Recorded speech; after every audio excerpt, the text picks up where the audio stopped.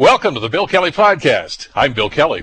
Well, Western University is busy preparing for the full in-person classes returning this fall.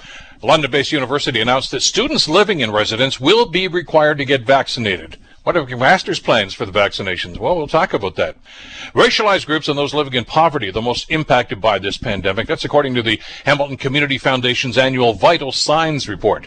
Foundation CEO Terry Cook will join us to talk about that. And we'll talk to Shirley Williams, a survivor of a local residential school. How does she feel about Canada's reaction so far, and what needs to happen next? It's all coming up. The Bill Kelly Podcast starts now. Today on The Bill Kelly Show on 900 CHML. We are slowly but surely seeing some signs, positive signs, of getting out of this pandemic and getting out of this lockdown. Different parts of the country, of course, are in different stages of getting back into what they call regular fashion. Here in Ontario, we are doing it, shall we say, cautiously, maybe a little more slowly than other provinces are doing right now. But the province's long-term care ministry says it's going to be mandating workers to be vaccinated in order to be employed. If they're not, they're either going to have to show a very strong medical reason why not, or they're going to have to take part in an educational program of the benefits of vaccination. And as Global's Dave Woodard reports, it could be rolled out not just to this ministry, but to many other Ontario ministries. The province's Associate Chief Medical Officer of Health, Dr. Barbara Yaffe, says she's in favor of mandating vaccines. It's a good idea. It certainly makes sure that people have the information to make an informed decision. She says with a mandate, it also means we would be better able to determine who still needs to get vaccinated. There'll be much better records about who's immunized and who isn't. Dr. Yaffe also says the plan could be easily rolled out to other ministries like education. While children under the age of 12 are not able to get the vaccine, Dr. Yaffe says she could see a day in the future when you're mandated to be vaccinated as a condition of getting into school. Dave Woodard at Global News. Well, that's already starting to happen in some other institutions. Our listeners in London would know that at 980 CFPL, that Western University and its affiliated colleges living in residence will be required to have at least one dose of the COVID-19 vaccine as part of the university's plans to return to full in-person classes. So what's happening with other universities? Well, to delve into that, we're pleased to welcome to the program Sean Van Conant, who is the McMasters University Associate Vice President and the Dean of Students. Sean, thank you so much for the time. Glad you could join us today. Thanks for having me, Bill. Maybe we'll start off with the McMaster plan. I mean, obviously, we're all concerned about public safety and student safety and safety of everybody on the campus these days. Everybody's dying to get back into on-campus learning and in-classroom learning. How is McMaster preparing for that, Sean? So we've been working really over the last 6 months or so trying to develop different scenarios. And, of course, things have changed, regulations have changed. We're trying to make decisions months out. And so we've looked at all aspects of our operation. We've counted on public health advice. We've counted on some of our experts that we have within our research enterprise to advise us. And so my area of focus is on the student life aspect, and our one of those being the residences. But I think there's a sense of greater sense of optimism now than there might have been a few months ago, and it's in large part due to the fact that the vaccines are rolling out probably more quickly than maybe we anticipated back earlier in the late winter, early spring. Are you working, by the way, on the premise that, I don't want to say back to normal, but come September, the beginning of that semester, that there will be a return to campus? There will certainly be a return to campus, and won't be 100% back to normal. In particular, one of the things that will be affected are our large lectures. So at this point, we can't count on or guarantee that the province will allow large gatherings inside starting in September. And so we have lecture halls that seat up to about, I think our largest is about 650 students. We're not going to put 650 students in a lecture hall inside. So that's the one area where I think you're not going to see change, at least in terms of there'll still be the distancing requirement. If we have a lecture hall that seats 150, we might have 50 students in that class, as an example. We're not going to have, at this point, large outdoor gatherings. So you're not going to see a concert for our first-year students during Welcome Week where there are 3,000 students in one place. So I think those are the things that will, at the very least, that will remain affected by the pandemic. But other things like our residences, we're going to be at about 93% capacity in residence.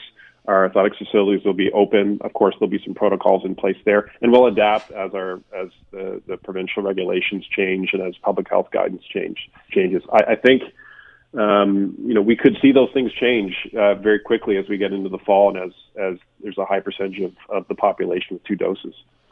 Yeah, I mean, you're right. Almost on a weekly basis right now, we're seeing changes in this. And I know our friends down in the States are a little further ahead than we are, and I'm not so sure if they're not going too quickly in this. I watched part of the hockey game from Boston last night. There's 17,000 people there. And I know that, vaccination program down there has been great, but there's still a little trepidation, I would think. But there's so many different aspects to this with yourself and your department and other departments about this as well. And as you mentioned, the athletic facilities could be opening again. I don't know, is there going to be a college football season this year? Are the Marauders going to play? If so, you're going to have to make some allowances in the stadium too, aren't you? Yeah, we're planning on having a season. I'm on the board of Ontario University Athletics, okay. and I think you'll start seeing some communication there that I think we're looking at having a season. Now, that'll have to adapt as regulations change. Sure. Again, it's so hard to plan ahead. But there may be limitations on fans in the stands, of course, sure, things yeah. like that. But I think, generally speaking, whether it's athletics, whether it's in housing, all these different aspects that make the university experience what it is, we're going to push to have those types of experiences available. And again, I think if we look at other jurisdictions, and you mentioned the States, you see, and I should note, I'm not a public health expert, but just from interacting with them and paying attention to what's going on, you see the infection rates drop off a cliff when you have a population that has 2 doses of the vaccine. So that's why there's reason for hope and optimism come September. Sean, what's in an average year, a typical year, I guess, how many students are actually on campus in residence? So our residences hold about 4,000 first-year students, and then we have about 200 upper-year students who act as community advisors, so about 4,200 total. All right, and what are you anticipating come this fall? So we're anticipating over 3,600 first-year students, and then another 150 to 200 upper-year students. The only reason we're not at 100% capacity is that we are keeping aside some rooms for isolation in case we do have students who do fall ill.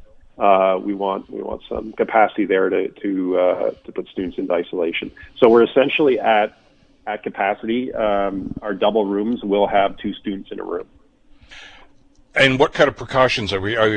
I would assume we're still going to be following the COVID protocol, the masking and the social distancing. Yeah, masking will be in effect until the province dictates otherwise.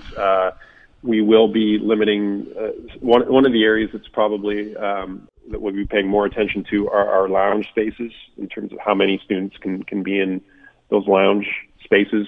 I think, there is that focus on residents that we have to have. There's also an educational component to this, because what students do the minute they step outside the residence will impact them just as much as what they do inside. So are they going to, if they're unvaccinated for some reason, are they going to a large house party a large house party where there are people there without masks and it's an uncontrolled environment. So I think there's a strong educational component here that hopefully students will continue to keep their health and safety top of mind. I think it is a challenge, frankly. Once people have a double dose of vaccine, they're going to feel relatively safe doing what they normally would do. So it's going to be an interesting time as more and more of the population is vaccinated. Well, let's talk about the vaccination program. As I know you're aware, but we just found earlier this week, too, that Western University in London, of course, is now mandating that if you want to be in residence, you're going to have to show that you've been vaccinated. We can, I guess, morph into the vaccination passport situation as well. What will the policy be at McMaster vis-a-vis vaccinations? So we're not mandating vaccines.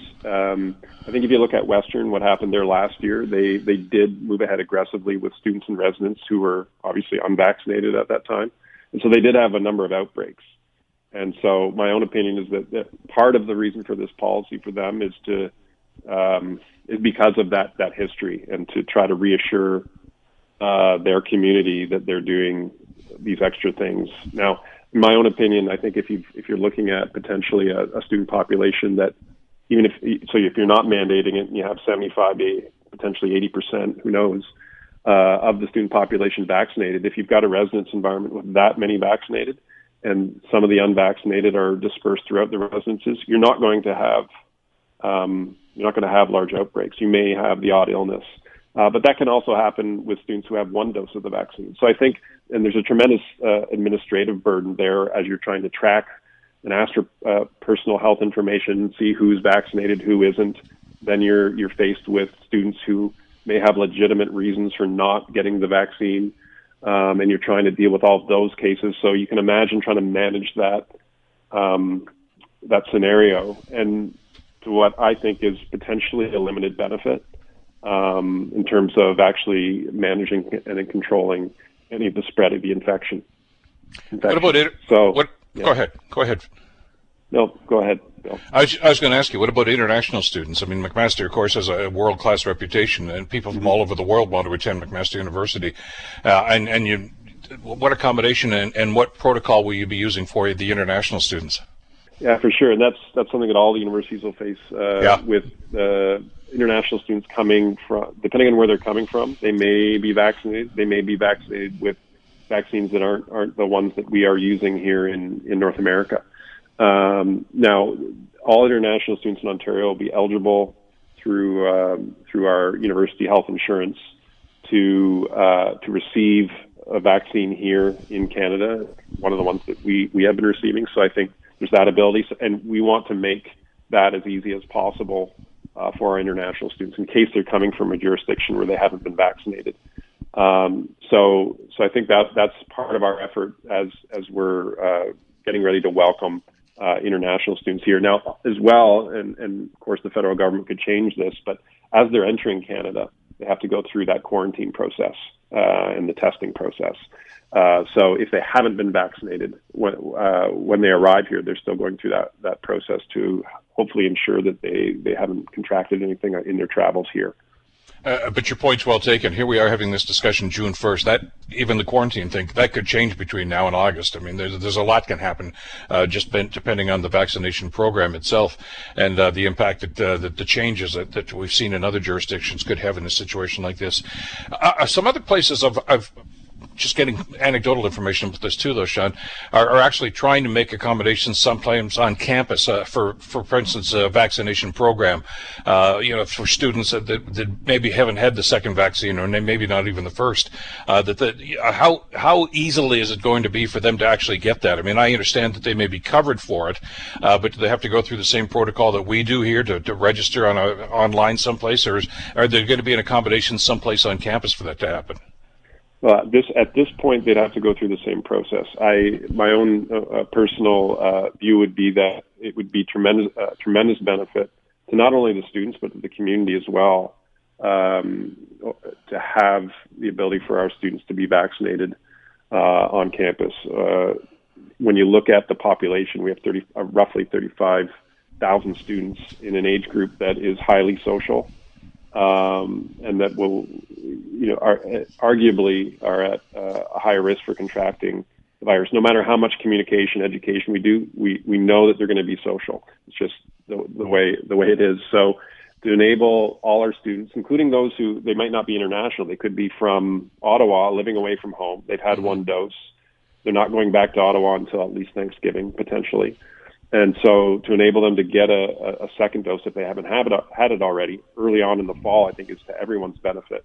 And that goes for not just McMaster students, but when we look at Mohawk and Redeemer as well. Yeah. When we look at the safety of the community, I'd advocate for making it as easy as possible for these cohorts of students to receive vaccines. And a clinic on campus is one way to do that. We currently we don't have that.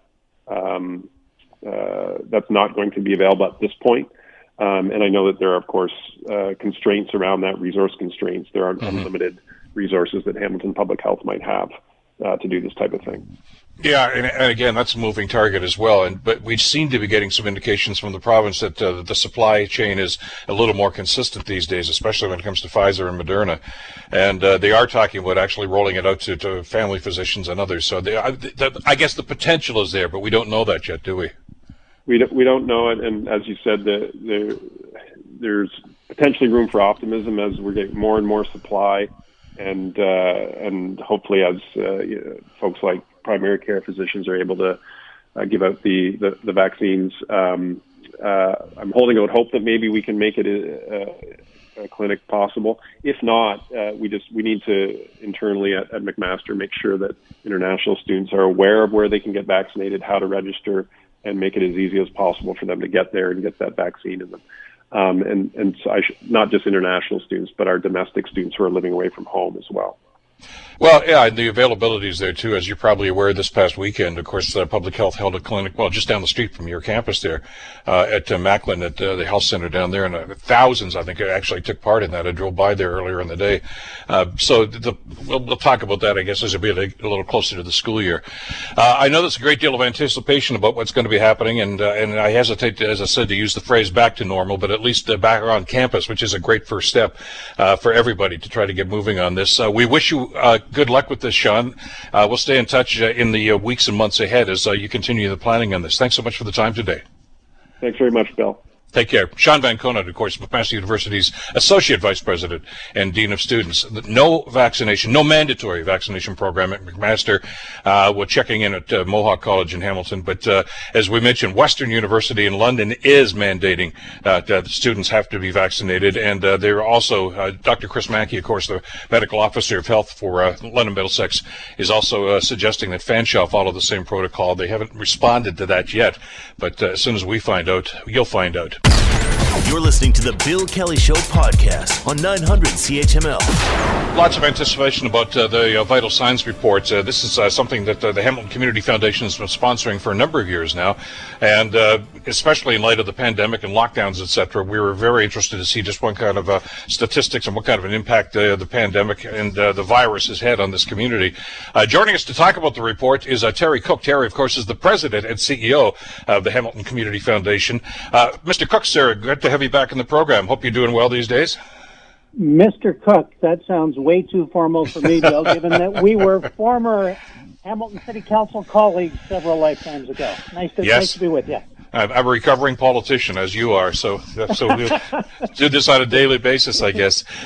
Terry, it's way in the rearview mirror. And, way back. Yeah, I've erased it from my memory bank. Good. Makes life a lot easier that way. Yeah. Let's talk about the report here. I mean, we've talked about the impact that COVID and the pandemic has had on the greater community, but I guess there's a lot to unpack here, Terry. But I guess maybe the first takeaway from this is this pandemic and the resulting problems that it has caused have had a disproportionate effect on low incomes and people with social and financial challenges to begin with. For sure. And let me start, Bill, by a couple of quick acknowledgments. I want to thank the folks at the SPEC. Steve Bust has done a fabulous job with a feature piece this morning that introduces Vital Signs. Folks at Cable 14 as well as what you do in terms of helping us to engage the community. I also want to acknowledge that we have a very strong research team led by Grace Diffie in my shop and Dr. Leela Ryan, who work with subject experts to make sure that the methodology and the data is sound. And here's what we found in a nutshell. In the early days of this pandemic, there was lots of talk about this being the great equalizer because people that had traveled tended to bring the infection back, and they were across socioeconomic lines. But as the pandemic has unfolded, what's increasingly clear is that people living in multi-generational households, people who are precariously housed, people who are working in frontline services, everything from meatpacking plants to driving buses to working in the grocery store, are much more vulnerable. And they emerge both more vulnerable to the infection, because infection rates are higher by lower income people and people working in blue-collar jobs.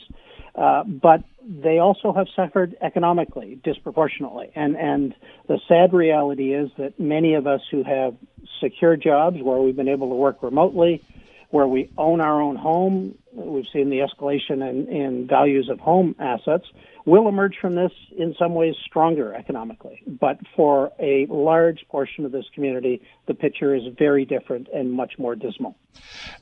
The health aspect is one. The economic impact on this has just been devastating, I guess, and brutal for an awful lot of people. But Terry, sometimes the numbers don't tell the true story, because I know, for instance, one of the overviews here, they talk about income for some low-income folks actually went up. Well, that's an aberration, because that's really just because of the government support programs that many of them qualified for, and it's a false positive, really, isn't it?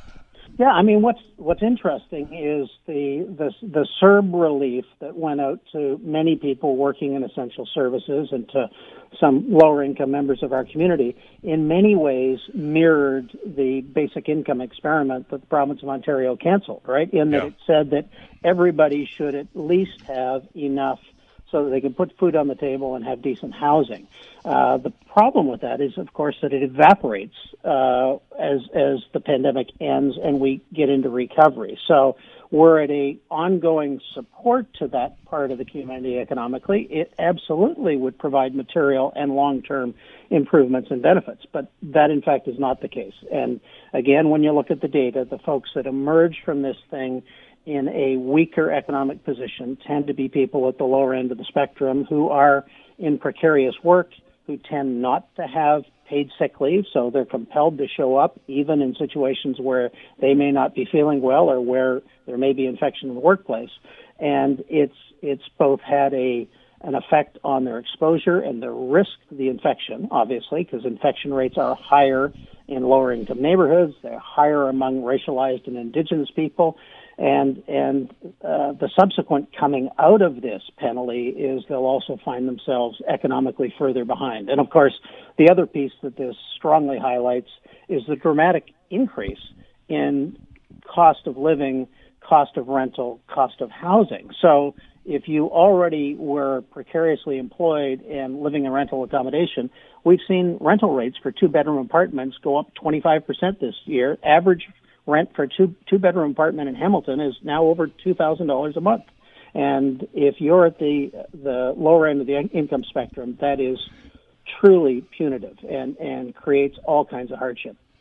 Well, and we saw part of the aftermath of that, of course, with the tent cities that we saw last summer. And I don't know exactly what's going to be happening this year, but that's a topic that needs to be flagged, and especially the income aspect of it, Terry. And I know that in future work and reports, you're going to have to address that in greater detail, because the federal government's already announced the drop dead dates where these programs are not going to be available anymore. You may remember 8 months ago, there was some talk of maybe morphing CERB all the way into a guaranteed income program, but that seems to have flittered away.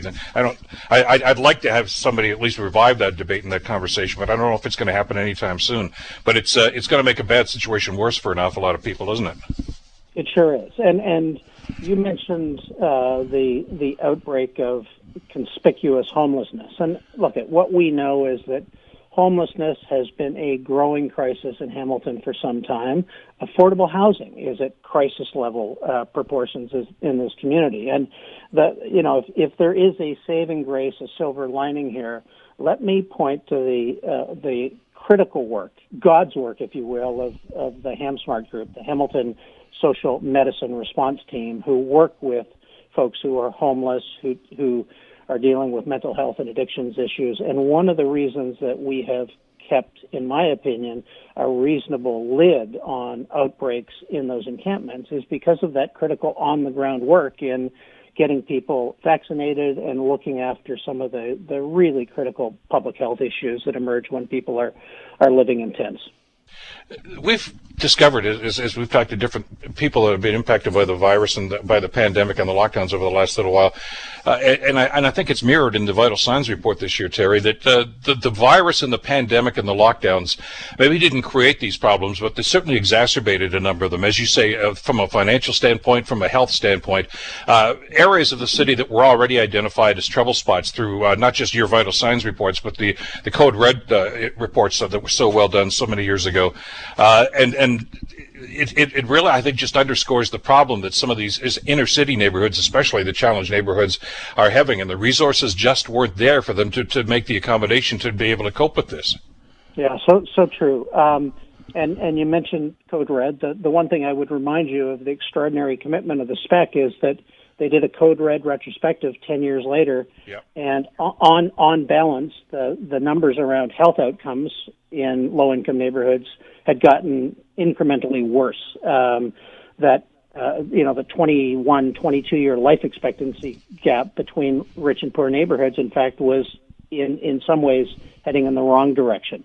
The only bright spots that we saw was where there were specific public policy interventions, and the one that I often point to is a significant drop in the rate of low birth weight babies, which is a critical determinant of later in life health outcomes for both mother and child. And what that suggests to me is where we pay attention, where we target our resources, and where we align good public policy, in fact, we can make a difference.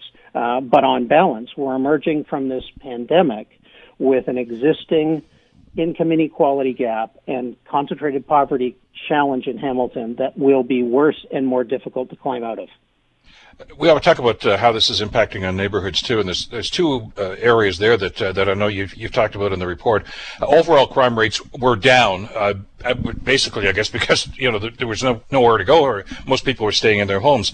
But the troublesome aspect, and the statistic here that jumped out at me, though, Terry, is domestic violence has increased significantly during the pandemic. Yeah, let me point out two pieces. So there's no question there has been an epidemic around mental health issues, especially for young people. Mm-hmm. Domestic violence, which we know when people, frankly, are in substandard accommodation, they're feeling all kinds of pressure, and domestic problems tend to compound themselves. Clearly, there is an alarming escalation there that local social supports and the police have to be mindful of. But the other piece on the crime front that I think we should highlight and that is troubling is harassment, abuse, and hate crimes targeted at South Asian and Asian communities because of some of the stereotyping and ill-founded finger-pointing at people of Asian descent relative to the pandemic. And I think that is something that all of our voices need to call out, and we need to have a forceful, we're all in this together mindset that says there is no place for hate in this community. And again, something that we've talked about, I know you've also talked about some of the other groups, including the Jewish community, by the way, that have been targeted, sure. and the black community, of course. And I know a number of people are working in the community with you and the other organizations to try to do something about that. Another element of this, too, that it's probably it fell off a lot of people's radar, Terry, was the substance abuse that has occurred. We know about a lot more people are drinking alcohol and consuming alcohol than they did. But the opioid crisis that we have talked so much about is still there. As a matter of fact, the numbers are very, very troubling. I mean, it's kind of out of sight, out of mind, but not for authorities, and certainly not for the people that were working on this report for you. It's a real problem. We had one of the highest rates in the province, of course, here in the Hamilton area, and it's not getting much better, is it? No, it is. It's at crisis proportions. People are dying on a daily basis in this community of the opioid crisis, and in some ways that is not being paid attention to in the way that it needs to because of the hyper-focus on pandemic, but the pandemic has compounded that problem. It also, I think, suggests to me that our commitments to harm reduction and safe injection sites that the evidence clearly demonstrates will save lives is a critical additional piece of work that we need to continue to build on. And I know that as we speak, the folks at the YWCA, Denise Christopherson's team, are in fact about to launch a second safe injection site in this community targeted at vulnerable women, and we at the foundation will be materially supporting that initiative because we think it saves lives and it's a critical intervention. But while there have been some supports in that area that we have created, we need to do a whole lot more if we're going to, in fact, get these opioid numbers to a level that we can manage and where we're not unnecessarily putting people's lives at jeopardy. I want to tap into maybe a little crystal balling here, Terry, and going forward on this, because you sort of set the scene for it with some of the things you've talked about in the report here. We talk about, for instance, you just mentioned at the beginning about employment in the arts, museums and films, et cetera. Revenues are down for the city, which is somewhat problematic. We're not taking public transit as much as we used to, and that, of course, is a problem, twofold problem, obviously, because people are starting to find other ways, but it's also less revenue for the city. When you look at the challenges here, some of which, of course, have been magnified by the pandemic itself, how do you see the recovery going here in this community? Because once we open the doors and step back outside and say, okay, let's try to get on with our lives, we got a lot of problems to deal with here. We do, and you mentioned the arts, and I know for some people they look at that as a less critical, kind of nice-to-have priority. But the reality is a majority of artists working in this community are living in poverty. We know there's been a 48% job loss in the cultural sector. And the other thing we know, and at the foundation we're heavily involved with many arts groups, but I'll use our friends at the Westdale Theatre as an example, because we happen to have a good chunk of the mortgage that we hold there. We have to ask ourselves, how soon will people be comfortable, even post-vaccination, in returning to large audience venues that are absolutely critical to sustainable performing arts in this community and all that it contributes? And my guess is that is a much longer trajectory in terms of comfort and safety levels for large groups of people. But I think to your broader question, anybody that thinks that the aftermath of this thing, especially the economic recovery, is going to be back to normal and firing on all cylinders in 6 months to a year is probably severely underestimating the trajectory and the difficulty of the recovery. I think we're in for a long, difficult number of years before we get back to a situation in which there is true sustainable prosperity. And I think the question that begs is, how do we want to build back better and differently than where we were when this thing started? Well, and I'm thinking also the other one, of course, is the hospitality industry and the restaurant industry, which grew exponentially, of course, over the last couple of years, organically. King William Street, James Street, Locke Street, of course, one of your favorite spots in the city. These guys have been on pause. They've been on hold now for about the last 17 months. And again, we have to wonder how quickly they're going to be able to recover and get back. And a lot of it, as you say, comes down to consumer confidence. Do we feel comfortable going back to those places? And that's going to take time. Yeah, I have to tell you. I mean, I have a personal sense of ownership and affinity to the restaurant business because my grandparents, I think you knew, ran a fish and chip store on Locke Street for about 55 years and lived upstairs. And I know from firsthand experience how tough those businesses are, even in good times. But, I think of our friend Jason Casas and the amazing job he's done with his group of restaurants, both in the West End and downtown. And how much carnage there has been there for people who work in food services, as wait staff, as cooks, as folks that are serving the public. And again, how long it's going to be before they're back to where they were prior to this, which was firing on all cylinders and making an enormous contribution to the well-being of the community. And I think to the extent we have been able to continue to support those businesses, in their takeout mode, safe patio mode, we need to redouble our commitments to small business throughout this community if in fact we're all going to come out of this in a better position than we went into it. And that sector has been decimated. It's a snapshot in time, but it's a snapshot that we need to study and understand just exactly where our problems are. As always, Terry, thank you so much for the great work that you and your staff have done for this report and putting this one together.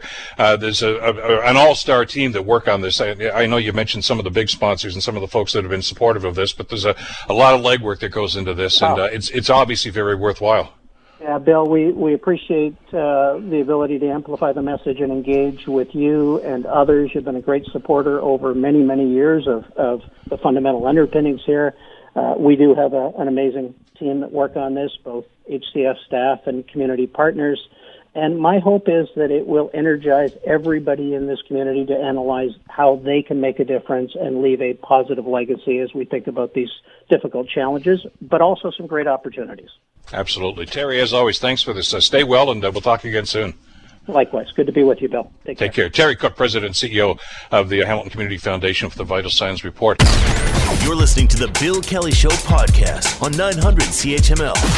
We want to talk about the outrage, justifiable outrage, of course, that many Canadians, hopefully all Canadians, are feeling toward the gruesome discovery in Kamloops Residential School, mass gravesite, 215 bodies, remains of children, some as young as 3 years of age. And the outcry here has been loud and hopefully is going to resonate right across the country, asking our elected leaders to do something about this. Prime Minister Justin Trudeau, of course, has reacted to this. He says he was appalled at hearing of the discovery of the 215 Indigenous children's bodies found on the grounds of the residential school in British Columbia. These were children who deserved to be happy. Most of all, they deserved to be safe. As a dad, I can't imagine what it would feel like to have my kids taken away from me. And as Prime Minister, I'm appalled by the shameful policy that stole Indigenous children from their communities.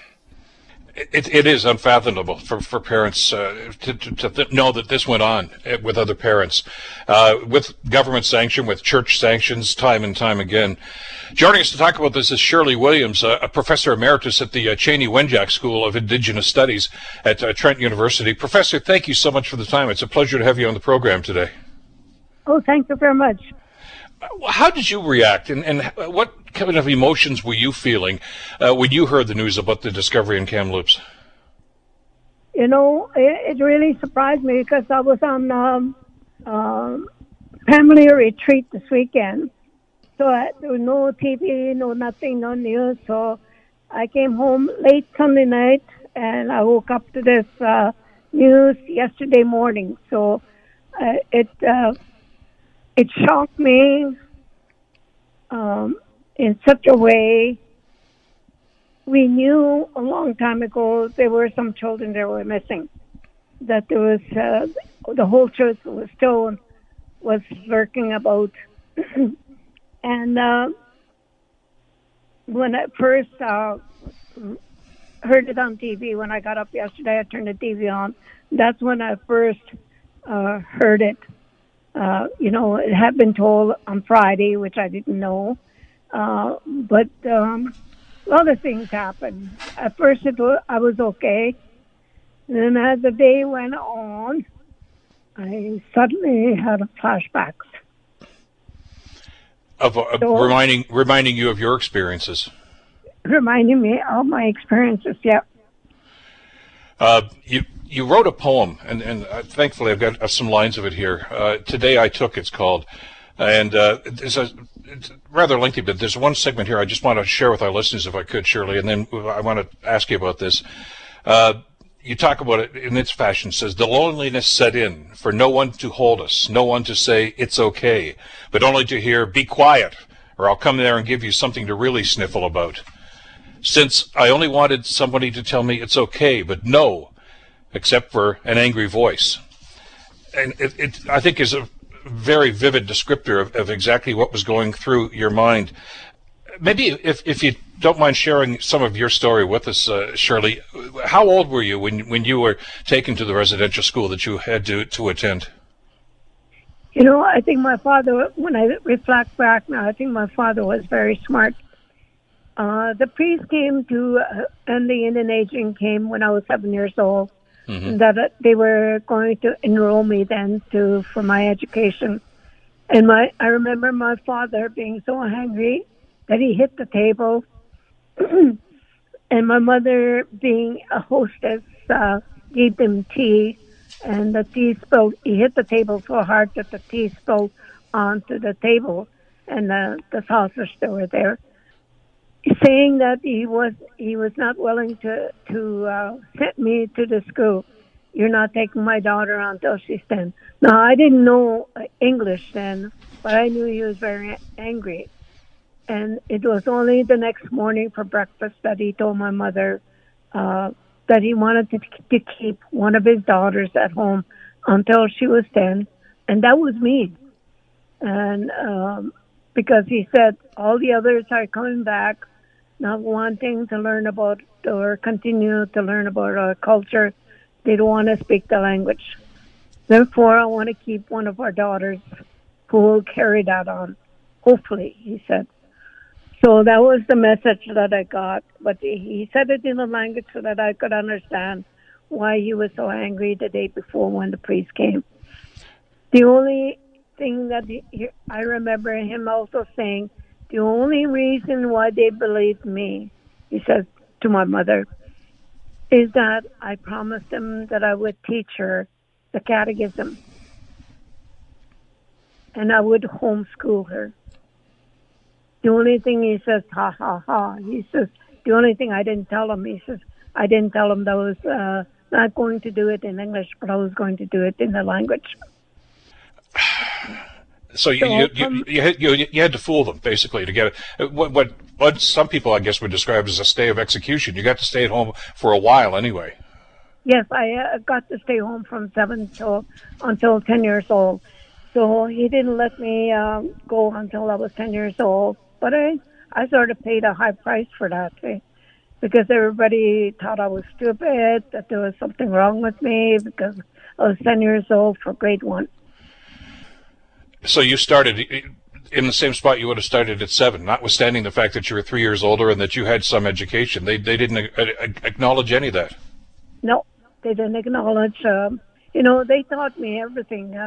Not in English or anything. What they taught me was about the culture. They taught me about the plants and trees and medicines and all kinds of things. If you ever read a book called Trolley, which is at thegoodminds.com in Brantford, I wrote a first book about my life in my early childhood. And the reason why I wrote that book was my nieces and nephews were always coming to me asking me, what was it like in a residential school? What was it like before you went to residential school? So I wrote that story. It's before entering the residential school. Right now, I'm on chapter 9 for the duration of going to residential school. Were you scared when you went there? Well, yes, I was scared because I was alone, but my sisters already prepared me as to what I would encounter and what they were going to do. Yeah. We've heard so many stories, Shirley, and I know you can relate to them in the book, that of the treatment, of the way that you, I hate even a student, because you were basically there to be indoctrinated into North American society. I mean, they didn't want you to know your culture. They didn't want you to know your language. They wanted you to be an advocate for their faith and for their language, et cetera, et cetera. It had to be extremely intimidating and frightening for you on a daily basis. Oh, yeah. For a long time after I came out, I was wondering, I was always listening to somebody who would be walking behind me or just paying attention to different things. And I was always listening to the bell. When I got out when I was 16, which is I call liberation, I had told my parents that I would help them. I didn't want to go back to the school, not because of education, it was because of the treatment. So when I was staying at home, I said I would help my mother. So the first day that I stayed home, my mother was working and she was doing her craft work and sewing. Craft work as she sold at the store so that she could get money so we could buy food. And, she was expecting me to help, but I didn't know why. I sat beside her, just watching her, and all of a sudden she said, Shirley, he says, why are you sitting here? And I thought, yeah, why am I sitting here? And he says, Shirley, she said, there are so many things that we can do as women. Enough daylight in a day for us women to do all of the things that we need to do. He says, just look around. And that's all she said. She didn't get mad because I was sitting there and not doing anything.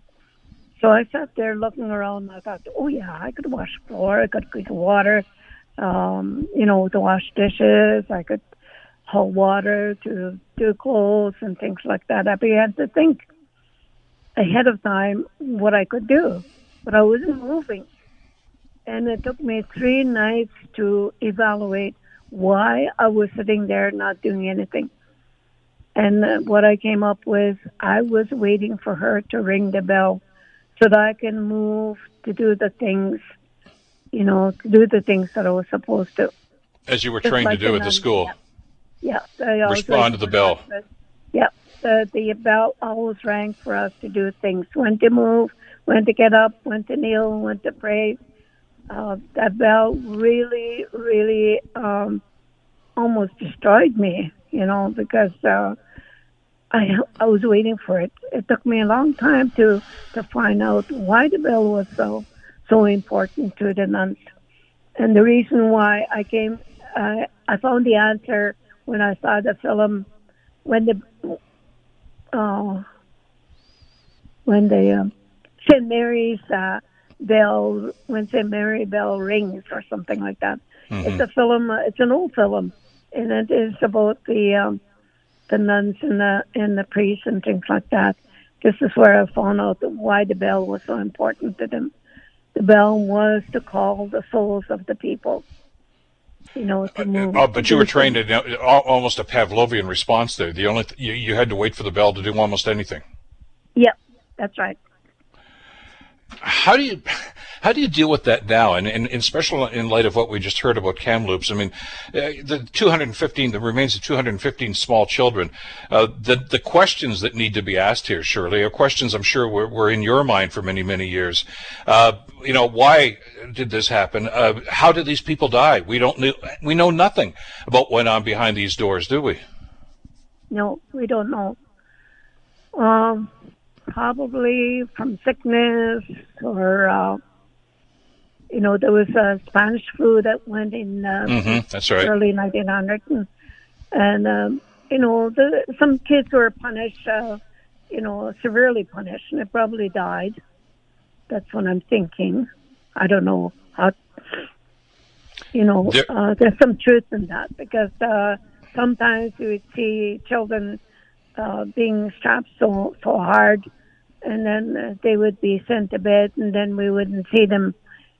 We would be off to school when the bell would ring, and then we'd leave that child or a girl, and we wouldn't see that girl again. And they would say, well, they took her to the hospital. That's all they said. We never knew, what happened to that girl. Well, there are stories, as you know, of course, from many of these schools of physical and sexual abuse, malnutrition, disease, as you mentioned, was common. There's a cry now from a number of First Nations leaders, Shirley, to investigate the grounds of all of these schools, where these schools once were, and using maybe the same, ground-penetrating radar to try to identify if there are more remains in these other facilities. Do you support that idea? Yes, I do. I think all the schools should be investigated, because probably there's been a lot of things going on. They hid bodies, even though there are nuns and priests and things like that. They did things that were not proper. How do you feel now? Are you this is making you relive this whole thing again, isn't it? I'm reliving the whole thing again. I do appreciate you taking the time to talk to us about this. I know how difficult it is to conjure up these memories again. They probably never left you, but I mean, to bring back the feelings, the angst that you were feeling, the fear that you were feeling for so many years. And sadly, there's more to be told about this story, I'm sure. We want our elected leaders to respond to this, and we want to ensure that the truth gets out about exactly what happened, don't we? Yeah.